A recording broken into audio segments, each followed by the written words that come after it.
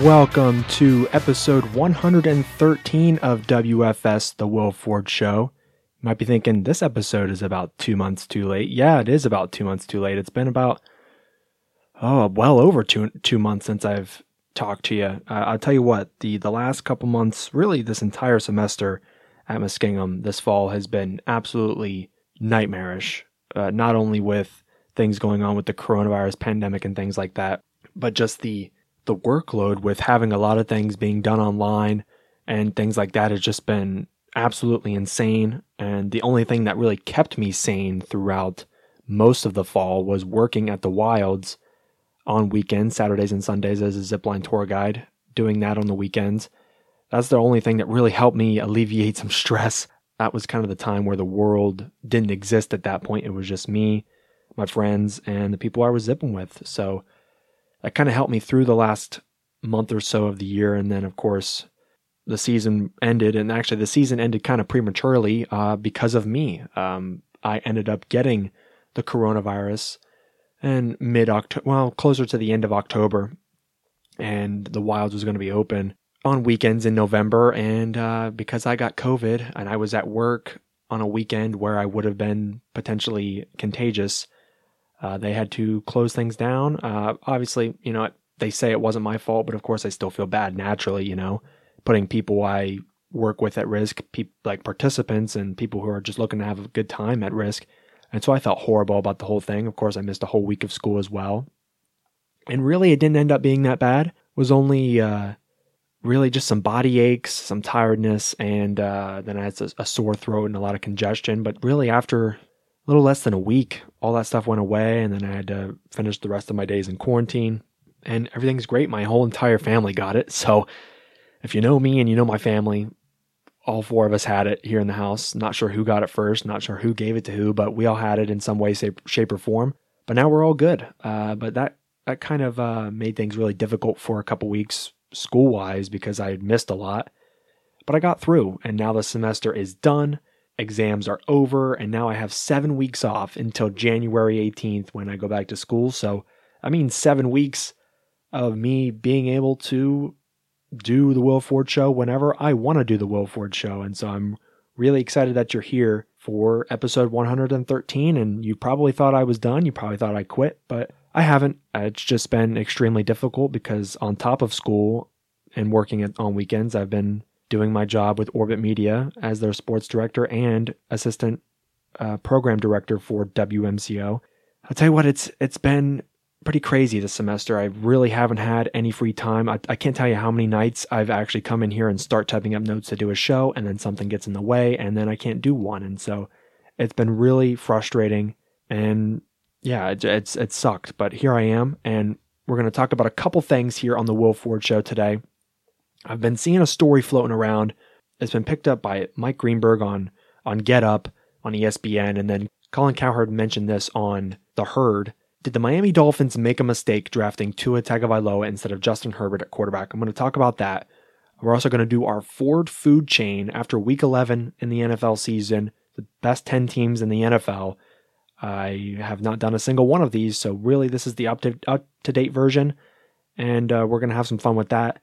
We're going to do some primetime predictions for the Thanksgiving Day games, as well as some other games going on Sunday. So we'll get back to my primetime predictions, and then to close out the show, looking at some NBA free agency, specifically the Los Angeles Lakers. They have really won the offseason, in my opinion. I'm going to go through their projected starting lineup based on the acquisitions they've made, and also look at their bench. I really think they've made improvements top to bottom, and they're really in prime position to have a run at a repeat in 2020-2021, that shortened 72-game season in the regular season. So let's dive into things. So starting off with Tua Tagovailoa. So ESPN's Mike Greenberg on Get Up and Fox Sports' Colin Cowherd on The Herd. We're talking about Tua Tagovailoa. Did the Dolphins make a mistake drafting him at number 5 overall? They, along with several other people who have been guests on their show, said they should have drafted Justin Herbert at number 5, and then the Chargers would have gotten Tua at number 6.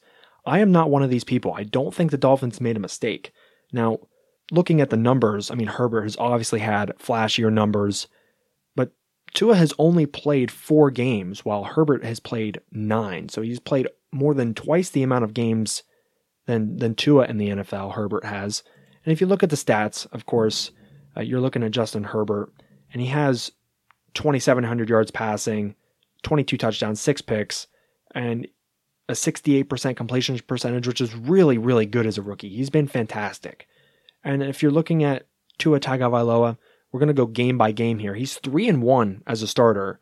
Let me just say that, number one. I think winning is more important than any statistic. That's the most important statistic out of any passing statistic. But against the Rams in his first start, he threw 12 for 22, had only 93 yards passing, 1 touchdown, a 54% completion percentage, and also an 80 quarterback rating. So not super flashy, but if you do remember in that game, the Miami Dolphins defense was all over the Los Angeles Rams. A couple scoring touchdowns and forced a couple turnovers. They were excellent defensively, and Tua didn't really have to do too much. So that's not really indicative of what his talent is. If you look at the week after against the Arizona Cardinals, one of the best teams in the NFL right now, and Kyler Murray, I think, is one of the front runners for MVP. Against the Cardinals, he went 20 for 28, 248, 2 touchdowns, 77% completion on his throws, and a 122 quarterback rating. An excellent performance in really his first true game as a rookie. Like I said, in his first game, he didn't really have to do too much because the defense was fantastic. Then against the LA Chargers, against Justin Herbert, threw 15 for 25, 169, 2 touchdowns, 60% completions, and 106.9 quarterback rating.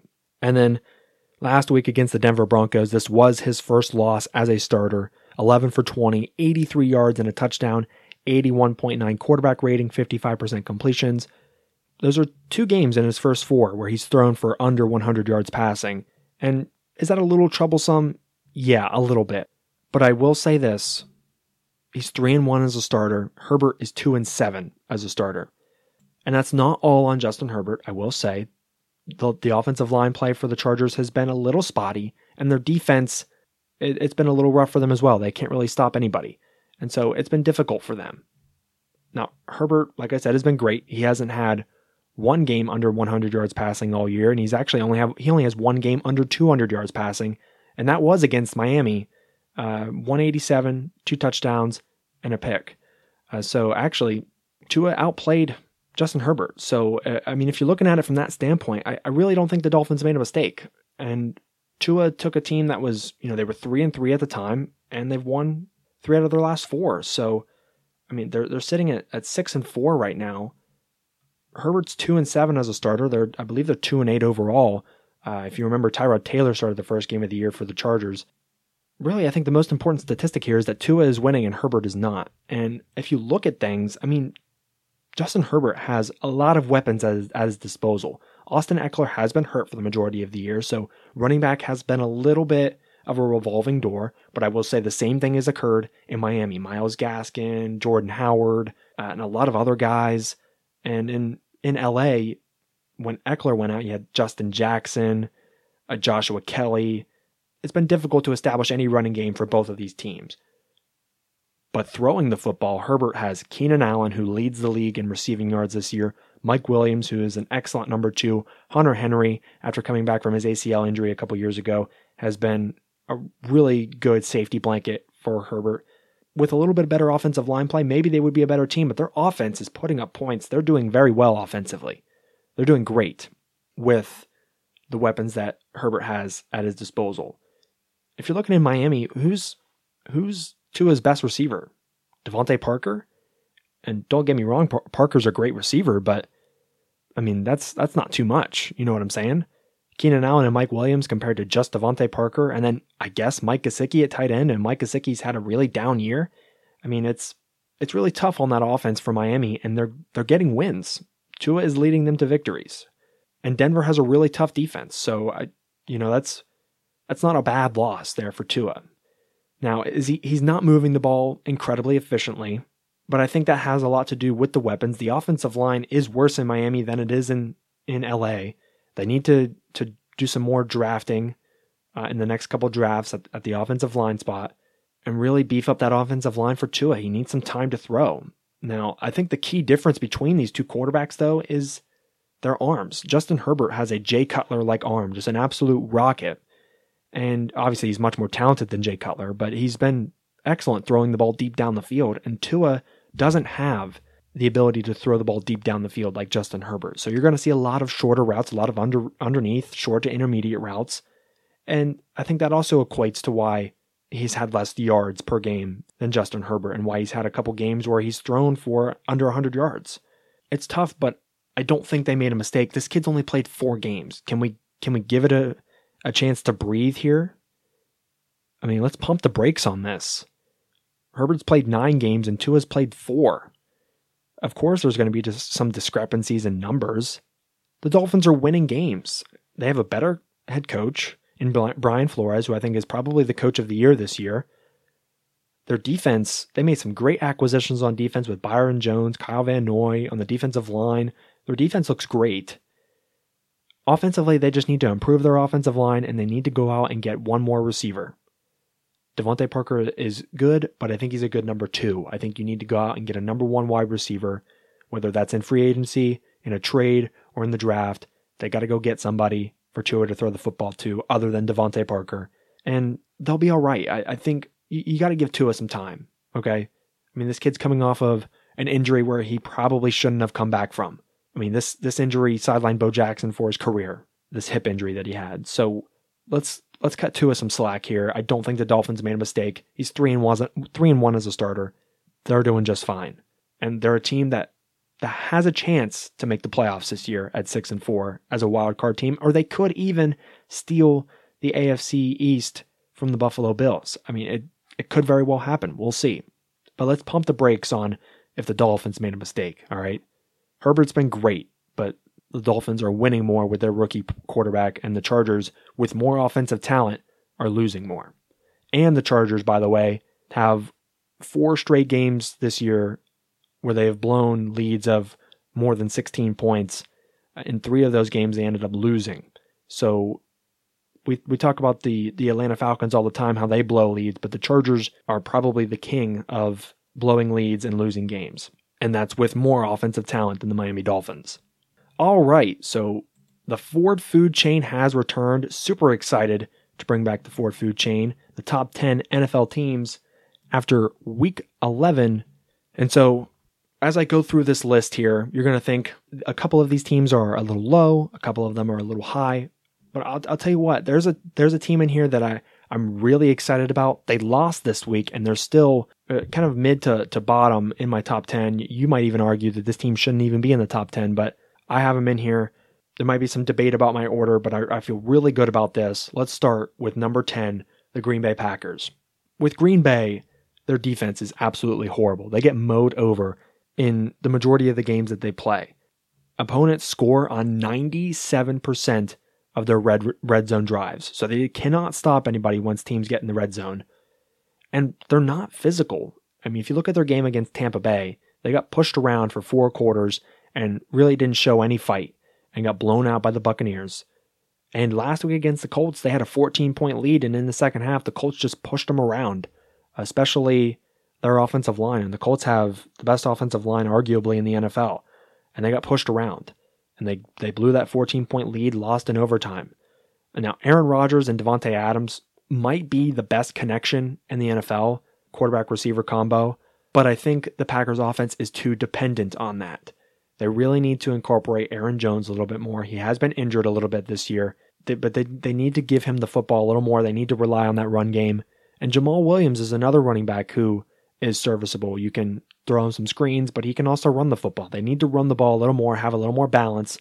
And really, they don't have a clear number 2 wide receiver. It's really A-Raj and Devontae Adams all game long. They're too dependent on that. And when it gets to the playoffs, I think that's going to hurt them. Number 9, this is a team that might be a little too low on your list, especially the Green Bay Packers as well. You might think these 2 teams are a little low, but I have the Seattle Seahawks at number 9. This is a team that could move up closer to the top 5 on this list if their pass rush gets better. LJ Collier had his best game as a pro last week, and that was against the Cardinals, redeeming their first loss earlier in the season. And Carlos Dunlap and that trade they got from the Cincinnati Bengals, as he gets more and more comfortable in this defensive scheme for Pete Carroll, I really think it's going to help out this pass rush. But offensively, all it is the Russell Wilson show, and he's being asked to do way too much. They don't have a running game. Chris Carson has been out for numerous weeks, and they've been kind of cycling in guys like Carlos Hyde, who is actually a great running back, could be a starter in this league if he was a healthy running back, but he's not always healthy. He's been hurt too. Then you have guys like DJ Dallas, who's been filling in, and it's just been a revolving door at that position. They don't have a consistent running game, although Chris Carson is supposed to come back here soon. So Russell Wilson's being asked to do way too much. He has 30 touchdown passes, which leads the league, but he has 10 interceptions, and 9 of those have come since week 4, and 7 of them since week 7. So over the last several weeks here, Russell Wilson has been a little bit more turnover prone, and I think that's because this offense is asking him to do way too much. They need to find some kind of balance. The offensive line and the running game have been bad for years, but I think if this defense can kind of turn things around with this pass rush, get to some quarterbacks, especially these quarterbacks in the NFC West like Goff and Kyler Murray, then I think this team can climb higher in my ranking. Number 8, the Buffalo Bills. This is another team that you might think is too low. Their only losses this year are to the Tennessee Titans, Kansas City Chiefs, and Arizona Cardinals. And so you think, well, shouldn't they be a top 5 team then? I mean, maybe, but not right now. I think their defense in the first 3 quarters is a little worrisome, and Josh Allen also has some inefficiencies as well. And especially if they have John Brown healthy as their number 2 wide receiver, I think this offense really moves, really runs. But Josh Allen does have some inaccuracies at times, and this running game, I can't really figure it out at times. Is Devin Singletary the lead back? Is Zach Moss the lead back? Both of them kind of split carries. Zach Moss kind of gets more of the goal line carries, but they don't really have a strong running game, and they have to rely on Josh Allen a lot, which kind of worries me a little bit too. But defensively, recently, they've been really good. 10 turnovers in the last 5 games, and over the course of the entire season, they have 9 fourth quarter turnovers. So that tells me that this defense, although it might be a little porous in the first half of games, second half, and especially fourth quarter, they're great situationally. And that's really meaningful when it comes to the end of the season and when it comes to playoffs. Number 7, the team that I'm probably most excited about right now, is the Las Vegas Raiders. Yes, they did lose to the Kansas City Chiefs in a close game. I believe it was 34-31. But this is a team that has probably been, outside of the Kansas City Chiefs, the most consistent offensively. They have 15 games consecutively with over 300 plus total yards. That's the longest active streak in the NFL. They've been extremely consistent moving the football down the field, and they're also the best in the NFL on third down at 52%. So if you're converting on third downs over 50% of the time, I mean, that's really good. And that's a big stat too, because that means you're controlling the clock, you're moving the ball extremely, extremely well, and you're being really efficient. Derek Carr, I think, is a great quarterback and is being really efficient in his role. John Gruden has hinted at the fact that moving on from Derek Carr, but I think that's the wrong thing to do, especially with how this offense is cooking right now. Darren Waller, I think, is right now the second best tight end in the game. George Kittle's been hurt all year, so I can't include him in this conversation. But Darren Waller has been fantastic. He's on my fantasy team, so I'm also a little biased. But Darren Waller's been great. Second best tight end to Travis Kelce in the league. And Josh Jacobs has been great running the football for them. And defensively, they've also been able to force some turnovers. This is a scary team, and I think that if this team makes the playoffs as a wild card, if they have to play the Kansas City Chiefs or maybe a Pittsburgh Steelers team in the playoffs, I don't think they're an easy out. I think they could very easily beat a team, one of the top seeds, and could very well make it to an AFC championship. I think they're that scary of an NFL team. Number 6, I have the Tennessee Titans. And this is just classic football, right? They're a run-first team. They lead the league in rushing attempts. Derrick Henry was a workhorse against the Baltimore Ravens in the last game. They were trailing by 11 points, came back and won, and Derrick Henry had over $130 rushing and a touchdown, the game-sealing touchdown to win it in overtime. And this is also big as well for Tennessee. They can win coming from behind. Not only do they control the clock with running the football, but when they need to mount a comeback, Ryan Tannehill is extremely capable of doing that. He leads the NFL this year with game-winning drives with 5. So he's able to do that extremely well, and it just shows how balanced this offense can be, although they're very run-dependent.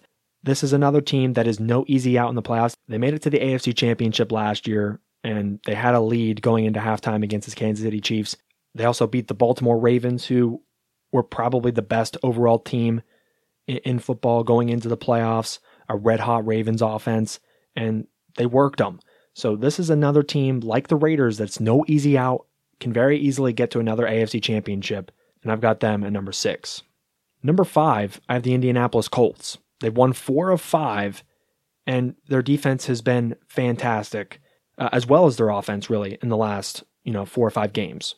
Their offensive line, like I mentioned, is the best in football, 100%. Phillip Rivers, although he has some flaws, has only been sacked 9 times all season.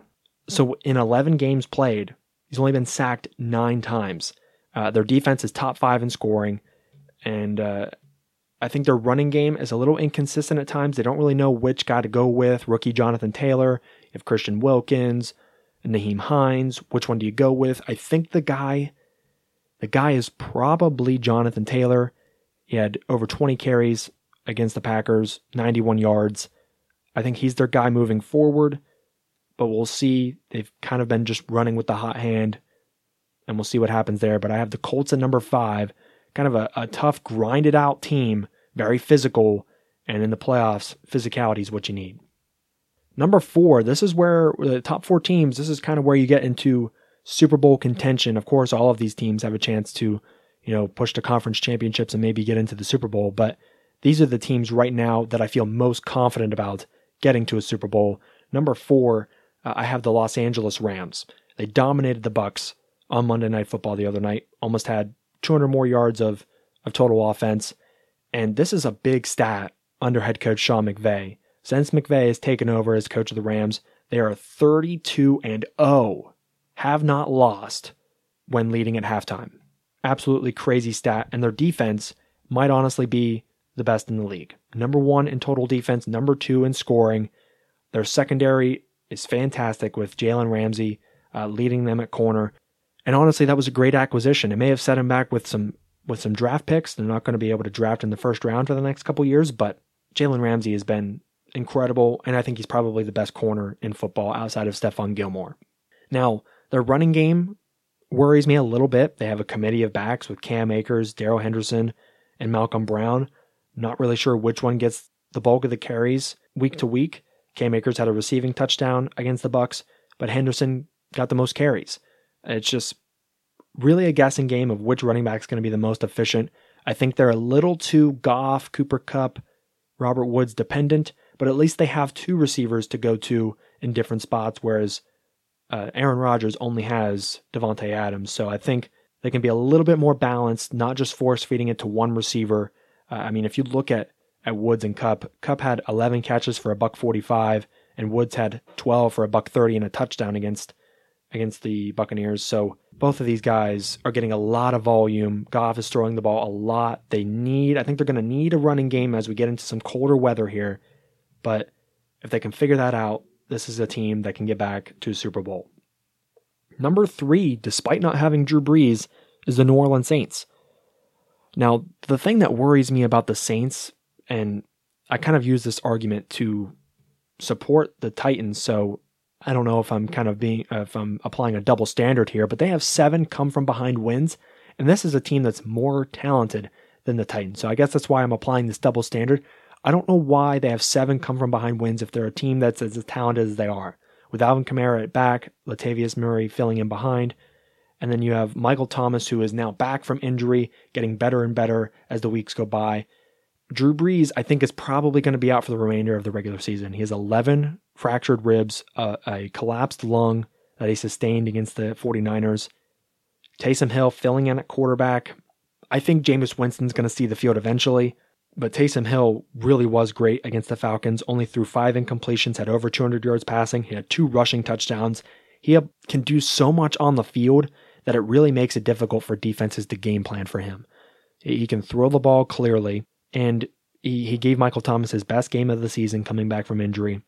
And with his running ability, it makes it so hard to defend. Now, I do think Jameis Winston is probably the better pure quarterback.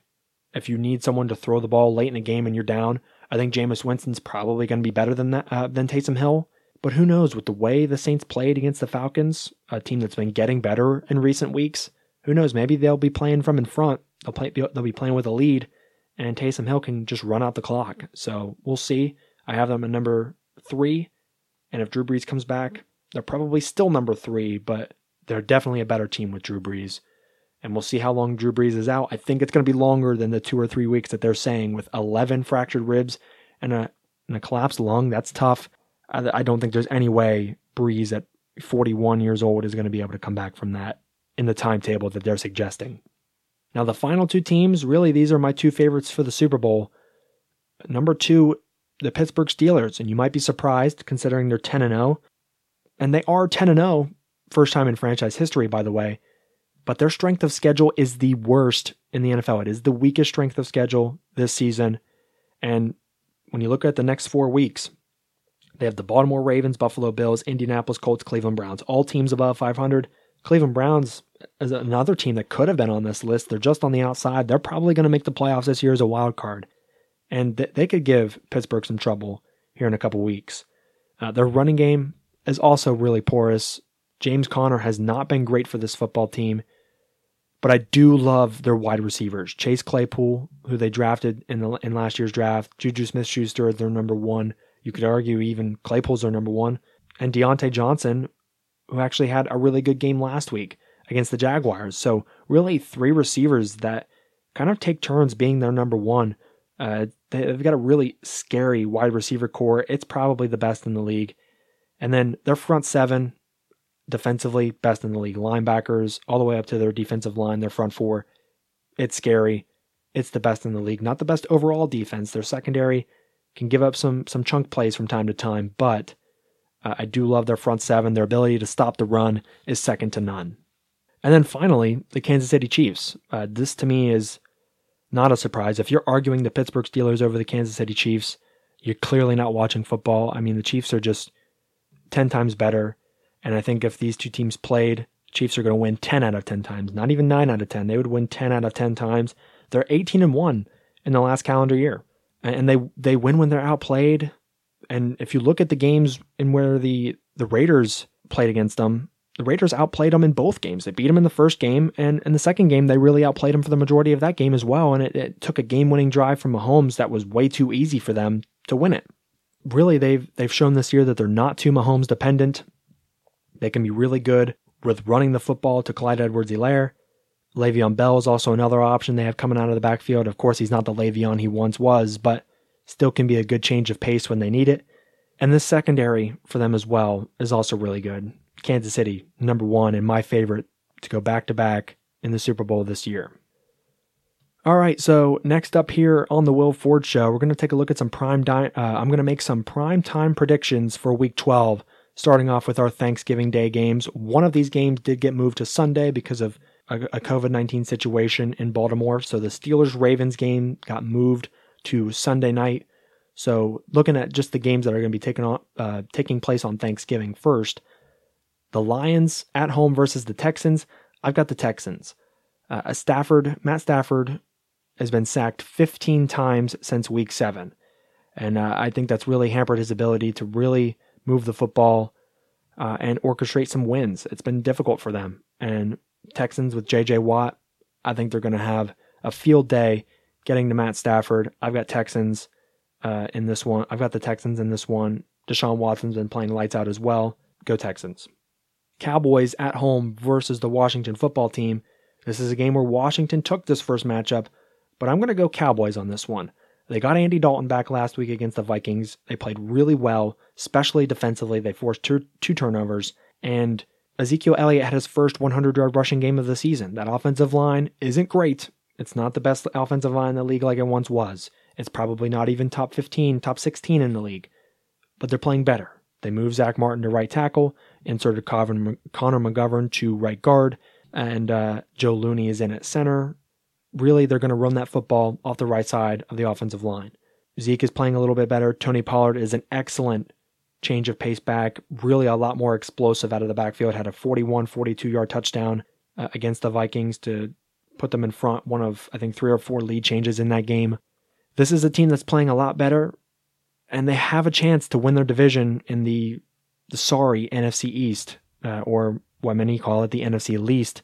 So they're playing better. Washington has Alex Smith starting at quarterback, and he's struggled a little bit since he's come back from the injury. Obviously, kudos to him and congratulations from him getting back from that injury that he had, the broken leg in multiple places, surgeries, infections, and everything. I mean, what an awful injury, and probably was a hair from not even being able to have that leg anymore. Probably would have had that leg amputated. And to be able to play football is just incredible. But he hasn't played incredibly well. I believe he's turned the ball over in all but one of the games he's played in this year. So I'm going with the Dallas Cowboys over the Washington football team on Thanksgiving, and the Cowboys will take control of the NFC East.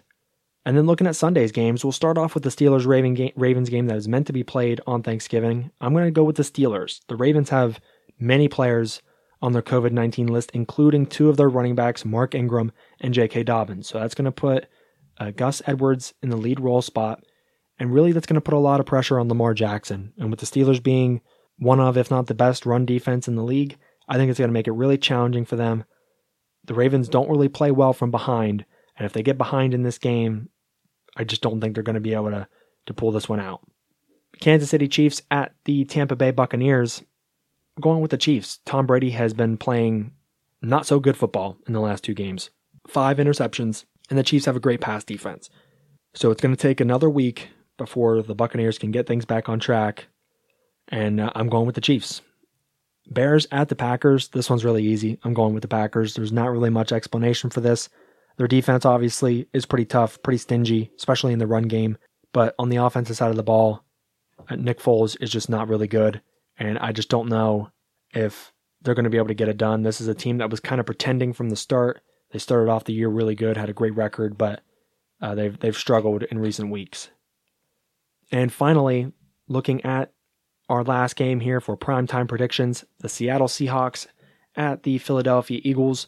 I'm riding with Seattle in this one. Carson Wentz has arguably been the worst quarterback in the league this year. He has no games this year with a quarterback rating over 100. His highest passer rating on the year is 91.1. He has 14 touchdown passes, 14 picks, arguably borderline benchable. You drafted Jalen Hurts in the 2nd round probably for a reason, but you're also paying him all this money at the same time. You got to do something. In Philly, I'm going with the Seahawks. That rounds out our primetime predictions here for week 12 in the NFL. And lastly, before we close things out for episode 113 of the Will Ford Show, the Los Angeles Lakers, we're going to some NBA offseason here. The Los Angeles Lakers really, to me, have won the offseason. The Milwaukee Bucks made some big splashes early. They traded for Drew Holiday, and they also went out and acquired Bogdanovich, but then that deal kind of fell through. And so they didn't end up getting Bogdanovich, and Bogdanovich ended up signing with the Atlanta Hawks, and the Kings did not match the restricted free agent offer. So he's taking off in free agency to the Hawks, and the Bucks don't get Bogdanovich. So I thought they were going to have the best starting lineup in the league. Drew Holiday running point, and then you have Bogdanovich and Chris Middleton at your guard spots, guard forward. Then you have Giannis at the 4, Brook Lopez at the 5. An excellent crunch time lineup as well for Giannis, but they don't have Bogdanovich anymore. They did get Drew Holiday, though, which is still big. It's going to be much better point guard play for them compared to Eric Bledsoe. But when you look at the Los Angeles Lakers, I mean, they went out and got a shooter from the Bucks in Wesley Matthews, and that's something that they've really struggled with, is shooting the three-point shot. They were okay in the playoffs, obviously ended up winning the title, but Wesley Matthews is going to give them a lot more consistency shooting the three-point ball. And then they went out and stole the 6th man of the year from the Los Angeles Clippers, Montrezl Harrell. Harrell had an offer for more money from the Charlotte Hornets and turned that down to go play with the NBA champion Lakers. And so he could start for the Lakers, but I see him coming off the bench. Excellent pickup there. High energy guy, great rebounder, great defender. Now kind of shrinks the floor a little bit. Can't really shoot it, but just the energy and the value he provides defensively is immense. They also brought back Markieff Morris on a veteran minimum deal, so they're not paying him hardly anything. They brought back Kentavious Caldwell-Pope on a 3-year deal worth $40 million. It's a little pricey, but really what he did in the playoffs was incredible, and he was probably the third best player. They're number 3. A really good re-signing there. They went out and traded for Dennis Schroeder from the Oklahoma City Thunder. They traded Danny Green and their 28th overall selection in the draft that occurred last week, and brought in a point guard who can get 18 points a game. You can start him or bring him off the bench. Great pickup. And then they also got some center depth. They let go of Dwight Howard. They traded away JaVale McGee. And they have brought in Marc Gasol from the Toronto Raptors, the 2019 champion Toronto Raptors. Although he's a little bit older, he's not the Marc Gasol he once was. Still can stretch the floor, can shoot the 3. And it actually gives the option to the Lakers to start him at the 5 and play Anthony Davis at the 4, which is what he wanted originally. So my projected starting lineup for the Lakers, I think they're going to start Alex Caruso and Wesley Matthews at the guard spots. Obviously, you're going to have LeBron James at small forward, but he's probably going to run point guard. Anthony Davis, he's going to re-sign. He hasn't re-signed yet, but he's going to after Thanksgiving. He'll be at the 4, and then I think you put Marc Gasol at the 5, you stretch out the floor, allow Anthony Davis to play his desired position. And then off the bench, this is really huge for the Lakers because it felt like at times LeBron James really couldn't step off the floor. You're going to put Dennis Schroeder on the bench along with Kentavious Caldwell-Pope. You could also even start Caldwell-Pope over Wesley Matthews, either or.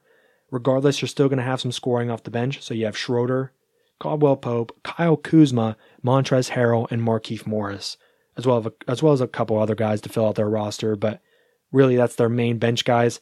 That's a great lineup, starting wise and coming off the bench. You could even plug in Dennis Schroeder as a starter, and that's a great starting lineup. So, and then you could also even plug in Montrezl Harrell at center or at power forward, either or. But it's just going to shrink the floor a little bit. But I think the LA Lakers have won this 2020 offseason, and they look primed and ready to repeat in the 2020-2021 NBA season that has now been shortened to 72 games. They're going to start around Christmas to kind of accommodate and adjust, given how the end of last year went with COVID-19 and the stop and restart and the bubble and everything that's going on. So really excited for the NBA season coming up in December with this Los Angeles Lakers lineup, bringing in a lot of good pieces and ready to make a run at it for back-to-back titles.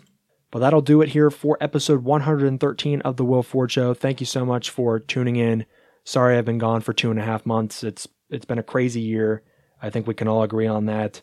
But over these next 7 weeks, I'll be here taking you through sports in America.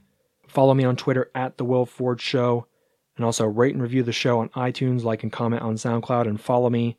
Subscribe on both of those as well. I'll see you in episode 114. This is WFS, The Will Ford Show.